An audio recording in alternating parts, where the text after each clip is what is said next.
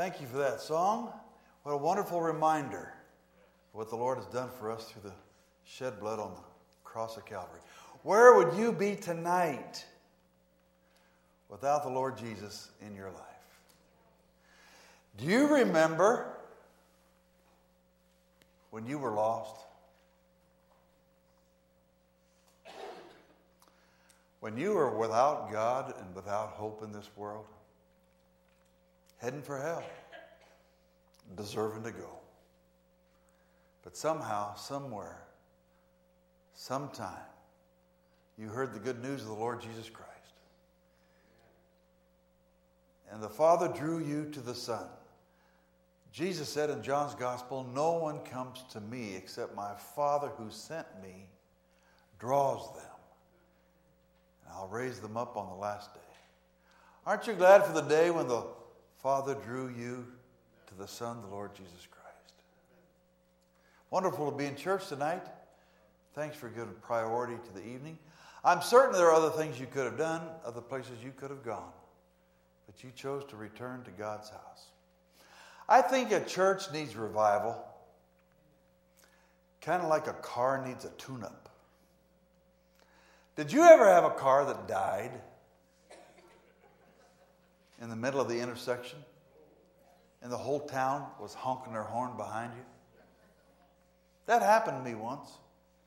I almost got out of the car and went to the guy behind me and said, "Hey, buddy, I'll make a deal with you. If you go start my car, I'll be glad to honk your horn."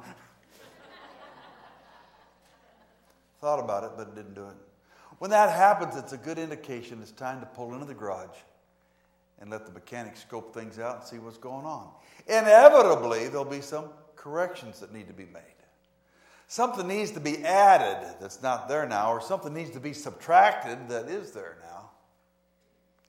We run at optimum effectiveness and maximum efficiency in God's kingdom when the Lord keeps our hearts tuned up. And revival does that for a church, both individuals and a collective body. So let's pray right now and ask for Him to speak to our hearts. Father, would you talk to us one more time from your word? Would you cause your Holy Spirit, who intercedes for the saints with sighs too deep for words, come and deal with us on practical, current issues in our relationship with you and with each other and with the world that we touch outside of these walls. Let this service tonight be a tool in your hand to tune us up to maximum effectiveness and efficiency for you. May we all respond in quick obedience in Jesus' name. Amen. You know, I remember a Sunday night after the evening service where I preached. Some laymen in the church suggested that my wife and I join them at a nearby restaurant for what they call food and fellowship. I don't miss those opportunities very often. I said, "That's a great idea. We'll go in our car, you go in yours, we'll follow you wherever you choose to be okay." Well, they went down the main boulevard of that town and parked in the parking lot adjacent to the restaurant. And as I recall, I was the first one in the entrance. And we were greeted by a very enthusiastic hostess. She grinned broadly and asked us how many in our party. I estimated the crowd, and she collected an ample supply of glossy plastic laminated menus, ushered us to a corner booth. We slid around that vinyl upholstered booth and she dealt out the menus. We discussed what we would order. Folks were wanting pie a la modes and hot fudge sundaes and cheeseburgers and fries. Believe it or not, I was trying to eat lightly that night, and I heard the place was famous for white New England clam chowder. I was musing on that when our attention was distracted with a peculiar sound. It sounded kind of like psst. I ignored it at first. Here came the waitress to take the order. She left, but the sound didn't. Here it came again. Psst. The more you get to know me, the quicker you'll conclude my temperament does not tolerate unresolved issues. I said, "Did you hear that?" They said, "Yes." "Did you?" "Me too." "What is it?" "I don't know, but it's kind of irritating." But I didn't want to make a big deal about it. Well, here came the waitress with her food, and she distributed it around the table. And I was the only preacher at the table. And I guess somewhere in the Bible it says if there's a preacher at the table, he's it to say the prayer. So we bowed our head, and I said an appropriate table grace. And simultaneous to my prayer was my realization of what's going on. Here came that sound again. And while I bowed my head to say the prayer, I felt a mist hit the back of my balding head. Attached to the wall, behind the booth, up against the ceiling, was a plastic wood grain box. It was a time dispenser. Periodically, it would fog the room with a mist. I don't know tonight if it was room deodorizer or bug spray. But what I do know is when I bowed my head to say the prayer, I felt the mist hit my balding head before it fell in my clam chowder. And the chowder tasted a little gross. I politely but abruptly lost my appetite and silently decided, man, I'm never coming here again. Well, a couple years later, I was driving down the interstate, and it was near noon, and I needed to take a break. I got off on the off-ramp and headed down that same boulevard in that town. And I noticed that restaurant where I'd been before had a big old poster attached to the windows. You know what it said? Under new ownership and management. I thought I'd give him a chance. I walked in. Wow! It was totally redone. Very heavily padded, opulent, cushy, luxurious carpeting. Attractive diagonal redwood paneling. Color-coordinated wallpaper and booth upholstery. Brand new menus. And a relocated bug spray. It seemed as though the new owner and manager walked in with absolute total authority, and he surveyed the environment, and he discovered some opportunities for improvement. And since he was the owner and the manager, he began to implement some changes. And the evidence showed, he said, let's tear that out, let's throw that away, let's move that, let's paint that, and you're fired. And the bottom line was a substantial improvement. He had the authority to do so. Because he was the new owner and the new manager. And the central question of the evening is, are you currently living under new ownership and management? Where the sovereign Lord Jesus Christ could walk into your life and survey anything and make any changes, any corrections, any improvements with your total obedience and immediate cooperation. Thorough compliance without any delay. Paul's working on that issue in 1 Thessalonians chapter 5. He's writing to believers to whom he'd ministered in the past, but he encourages them to go farther in the relationship with the Lord. Multiple clues and evidence what it looks like to live a life under new ownership and management. 1 Thessalonians 5th chapter, 12th verse. Now we ask you, brothers, to respect those who work hard among you, who are over you in the Lord and who admonish you. Hold them in the highest regard and love because of their work. Live in peace with each other. And we urge you, brothers, warn those who are idle, encourage the timid, help the weak, be patient with everyone. Make sure that nobody pays back wrong for wrong, but always try to be kind to each other and to everyone else. Be joyful always. Pray continually. Give thanks in all circumstances, for this is God's will for you in Christ Jesus. Do not put out the Spirit's fire. Do not treat prophecies with contempt. Test everything. Hold on to the good. Avoid every kind of evil. May God himself, the God of peace, sanctify you through and through. May your whole spirit, soul, and body be kept blameless at the coming of our Lord Jesus Christ. The one who calls you is faithful, and he will do it. What's Paul talking about here? He's describing a life that's being lived under new ownership and management. At verse 12 and 13, he moves on the sensitive issue of lay pastoral relationships. Now we ask you, brothers.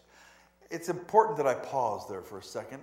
That term, brothers, in the original language is a gender-neutral term used for both male and female born-again believers in the context of the church. Paul is not writing to the unsaved out in the world. This is a letter from Paul to the church at Thessalonica. Some call it Thessalonica. I'm not nervous about that.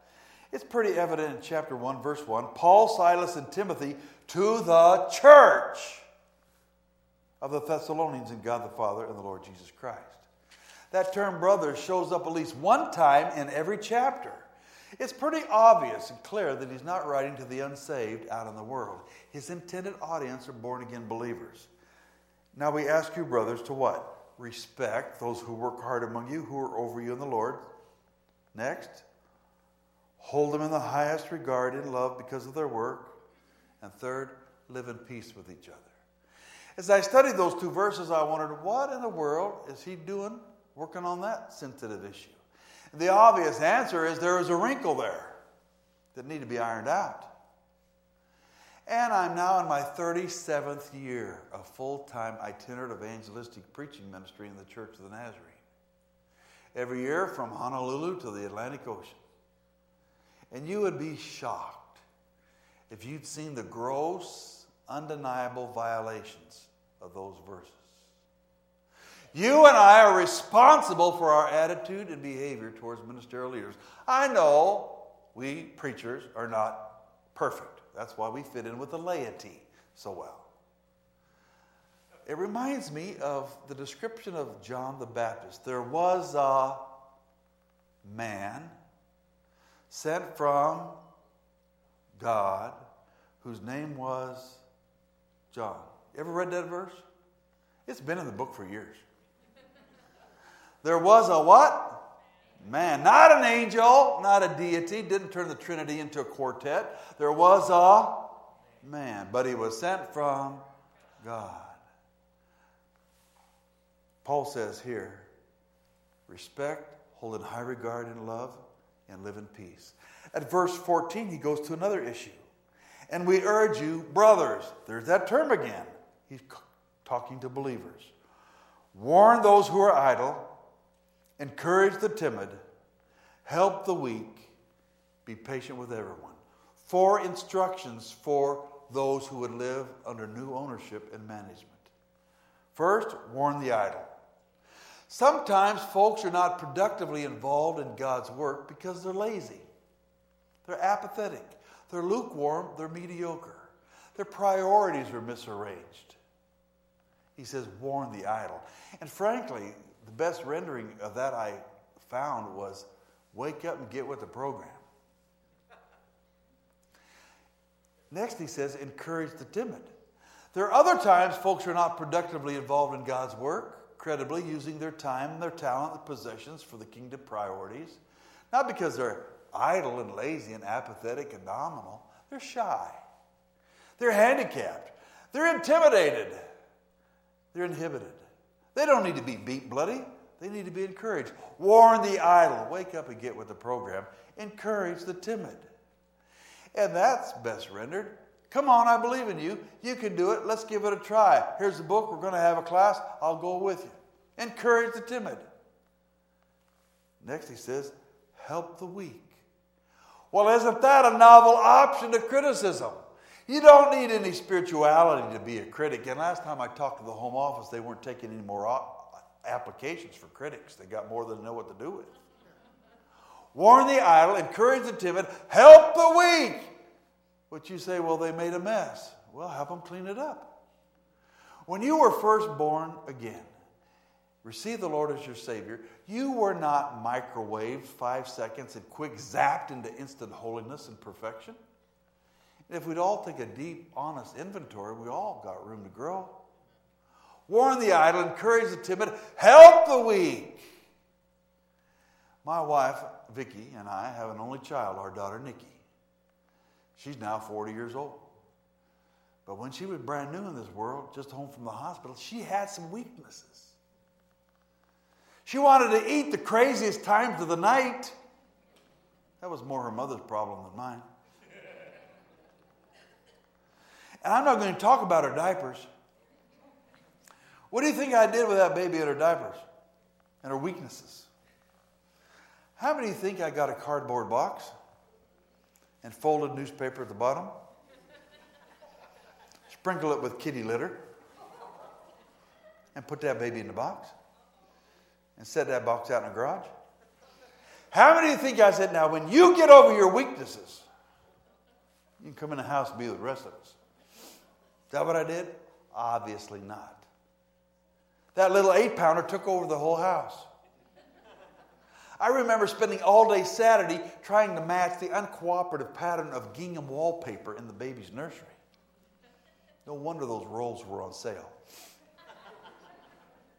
She had some weaknesses, but she was a newborn in the family, and we made allowances. And as your church bridges into the community in creative, strategic ways, you're going to encounter folks who come through your doors, and they're going to bring some weaknesses with them. The last thing they need is some perfectionistic hassler.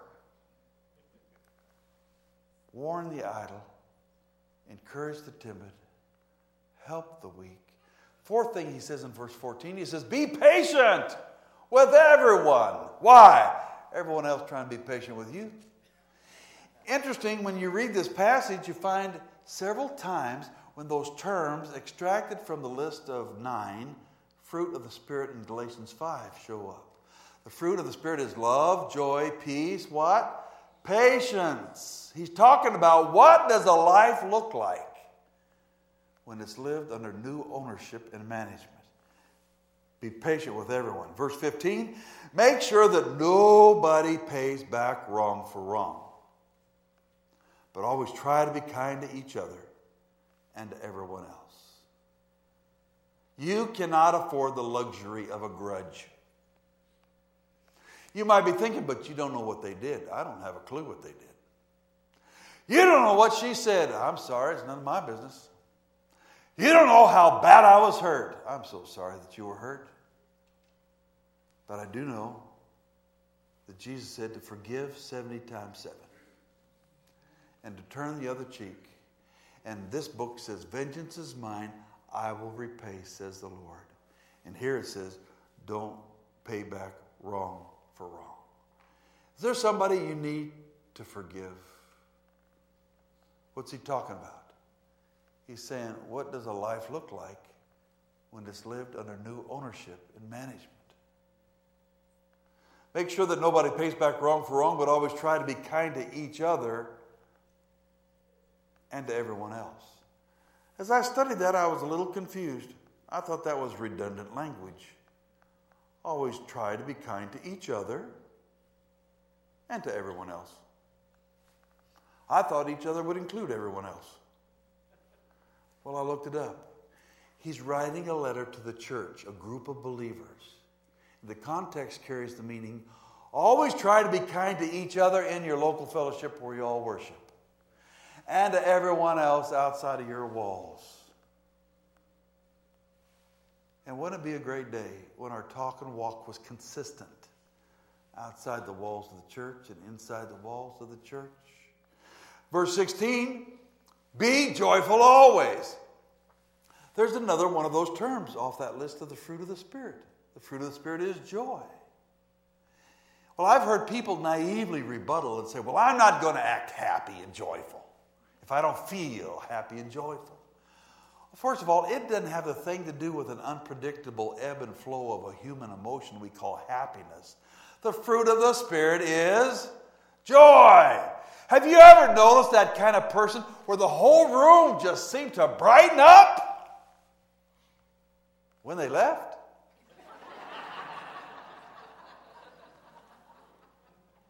That's what he's working on here. Be joyful always. He's talking about what does a believer's life look like?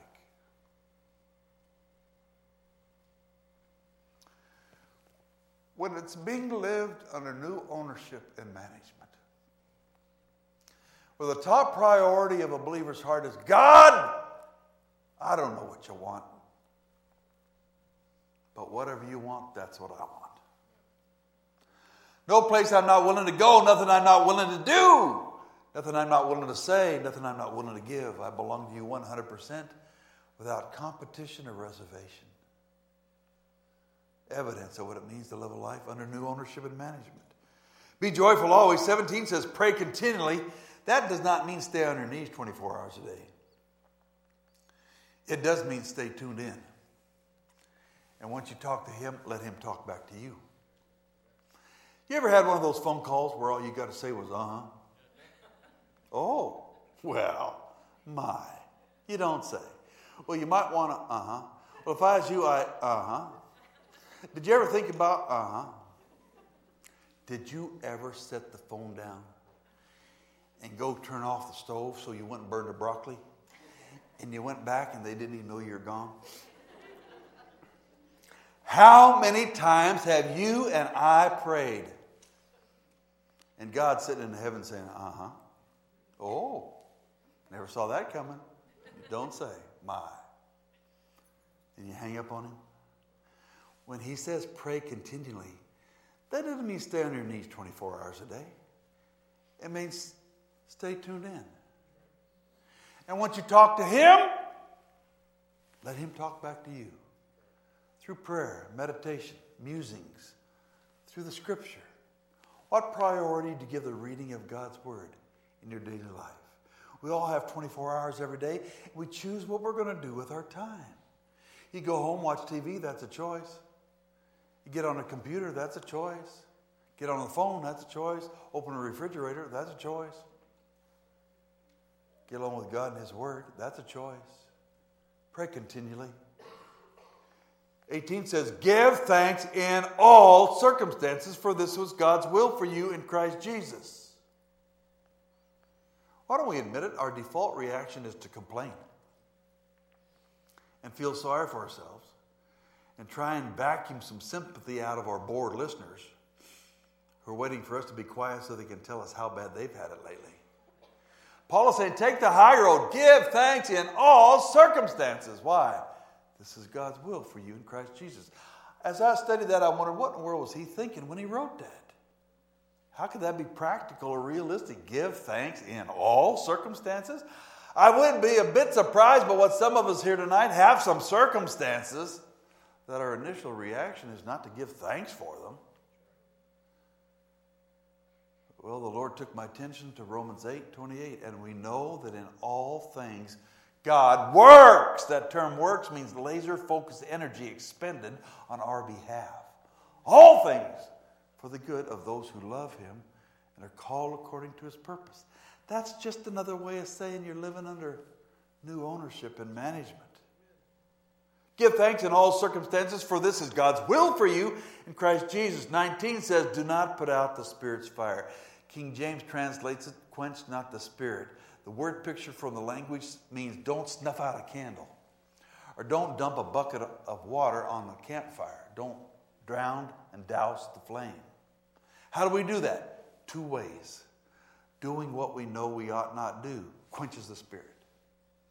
Omitting doing what we know we ought to do also quenches the Spirit. Remember when the Holy Spirit said, don't go there, but you went? Don't say that, but you said it. Don't drink that, but you drank it. Don't light that, but you lit it. Don't watch that, but you watched it. Quench not the Spirit. Impulsive disobedience asserted against what we know God doesn't want us to do or does want us to do constitutes a grieving or quenching the Holy Spirit. On the flip side, remember when he said, go there, but you stayed, or say something, but you were silent, do something, but you were paralyzed, give something, but you held back. Impulsive disobedience, where we assert our will over what we know God wants us to do or not do, can grieve and quench the Holy Spirit. Do not treat prophecies with contempt. King James translates it, despise not prophetic utterings. What's that mean? It means don't turn off the preacher. That's what it means. And I don't mind admitting to you in some of my travels, about the time I turn on, some folks tune out. Don't turn off the preacher. But he says, test everything, verse 21. These are days when you can't believe everything you hear. Radio, television, internet, printed page, public preaching. I mean, in Protestant evangelical America, there is a lot of prime rib and filet mignon out there. But you know what else? There's a lot of bologna out there too. And you can't buy everything you hear. That's why he said, test everything. Hold on to the good. Avoid every kind of evil. We don't need to return to former days and times and places of a legalistic perfectionism. But we certainly don't need to bounce to an opposite brain-dead error of liberal worldliness and compromise. And the good news is, in the middle of those two errors is a sensible, livable, balanced, biblical holiness, where I live under His ownership and management. The top priority of my heart is to please Him and do His will and be the person He wants me to be. Test everything, hold on to the good, avoid every kind of evil. 23. May God Himself, the God of peace, sanctify you through and through, regardless of your denominational background, preference, or affiliation. That word is in every Bible. I looked it up. It means cleanse, purify, make holy, separate, set apart for God's exclusive ownership and possession. And Paul was writing to believers he referred to as brothers in every chapter at least once. He addresses the letter to the church at Thessalonica in chapter 1, verse 1.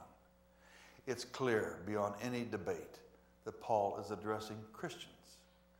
But he comes in for a landing at chapter 5 and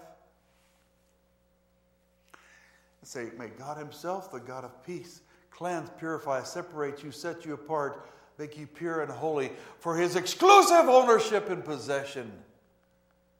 Sounds to me like living a life under new ownership and management. And I've concluded that's something I can't pull off by myself. No way can I live a holy, godly, sanctified life on my own initiative.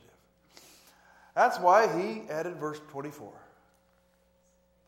The one who calls you is faithful, and He will do it.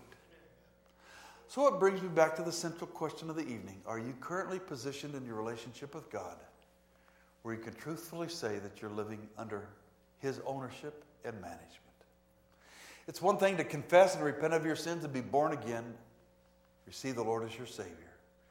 It's something substantially beyond that to die to your own will and submit to His sovereign lordship, where you're living under His ownership and management. Is there anything God requires of you that you're not willing to do or be or give or go or say?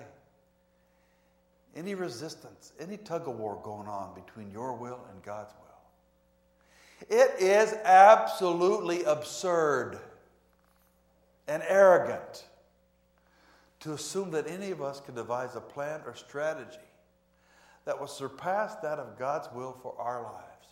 Our best option between this second and when we check out of here is to discover and accomplish God's will for us and live daily under His ownership and management.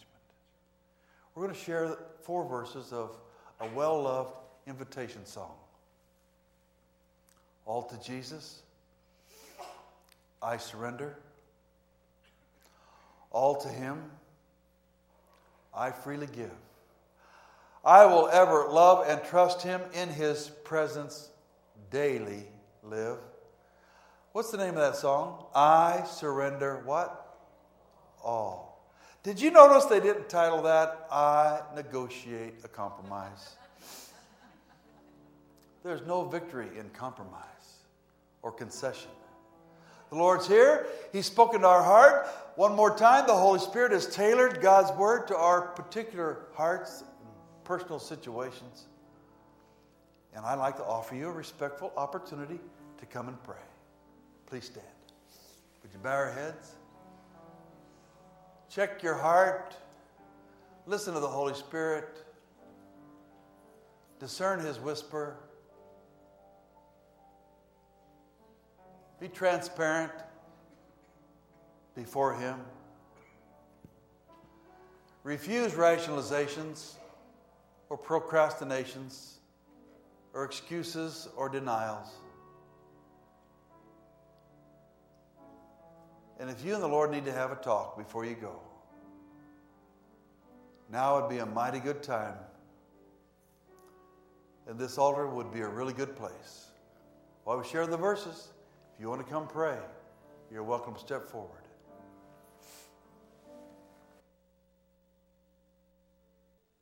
Our Heavenly Father, we're thankful that as we bow down before you and we pray and we speak and we listen, that we have a God who is concerned, aware of our condition. You see us just as we are. And Lord, there's nothing that's hidden from you. You know what we think, and you know our attitudes, and you know when we fell and when we fall, and you know when we follow through as we should. Lord, you know us from the inside out. And in all honesty, that can be a little bit frightening. But even though you know us, you love us.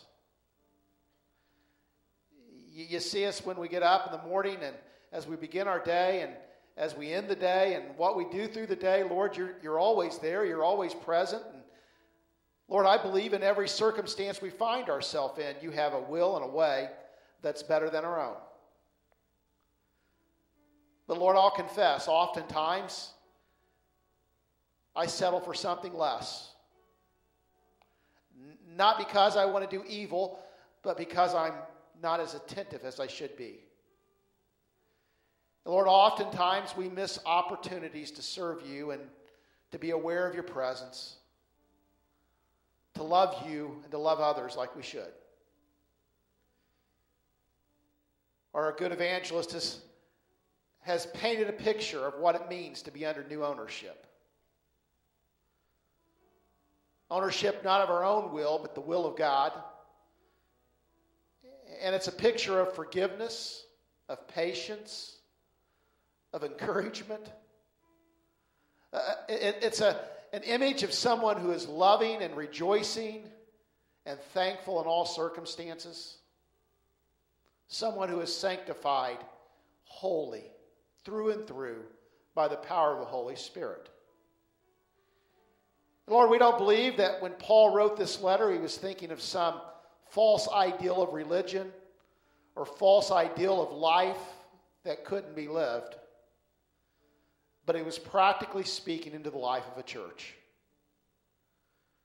We believe that it's possible to love God and to love others, to accomplish the will of God. But Lord, we also understand that we can't do this on our own.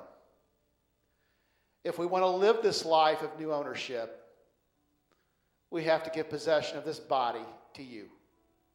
We have to be living sacrifices, laying it all on the altar, knowing that in doing so, you can transform this life into something better, something that matters for eternity. So help us, not just in this moment, but as we go home and ponder this message, to consider the actions of our life, to consider our focus. Are there things that we're holding back from you? Are there relationships that we're holding on to? Or are you calling us to more and we're saying no? And in so doing, quenching this work of the Spirit that can transform us, change us, move us into a life that gives honor and glory to you. Lord, I believe it's simple. You're calling us to love you and to love others. And that's a work of the Spirit. That through all these qualities that we see in the Bible, it can just draw us into a deeper love relationship with you. It can help us to love others more effectively. And in doing so, we can live this life that you've envisioned for your people. Now, Lord, I pray that as we go from this place, we'll go with hearts that are clear. That we'll go with minds that are set. That we will be set on following you, finding your will and living it. And Lord, we're going to give you praise because we know you're at work. And in faith, Lord, we're trusting that work will come to fullness in our life. Bless the church. Bless your evangelist as he prepares tomorrow for the evening service, Lord. May you fill his heart and his mind with the words you have for Marysville Church of the Nazarene. And Lord, may we be receptive to what you have for us. In Jesus' name we pray. Amen. You are dismissed. Anybody wants to go out and eat? I think we're going to go to Frisch's tonight. Brother Moore, does that work for you? Who likes Frisch's? Say amen. Yeah. Well, we're going there nonetheless. And so if you want to join us, that's where we'll be.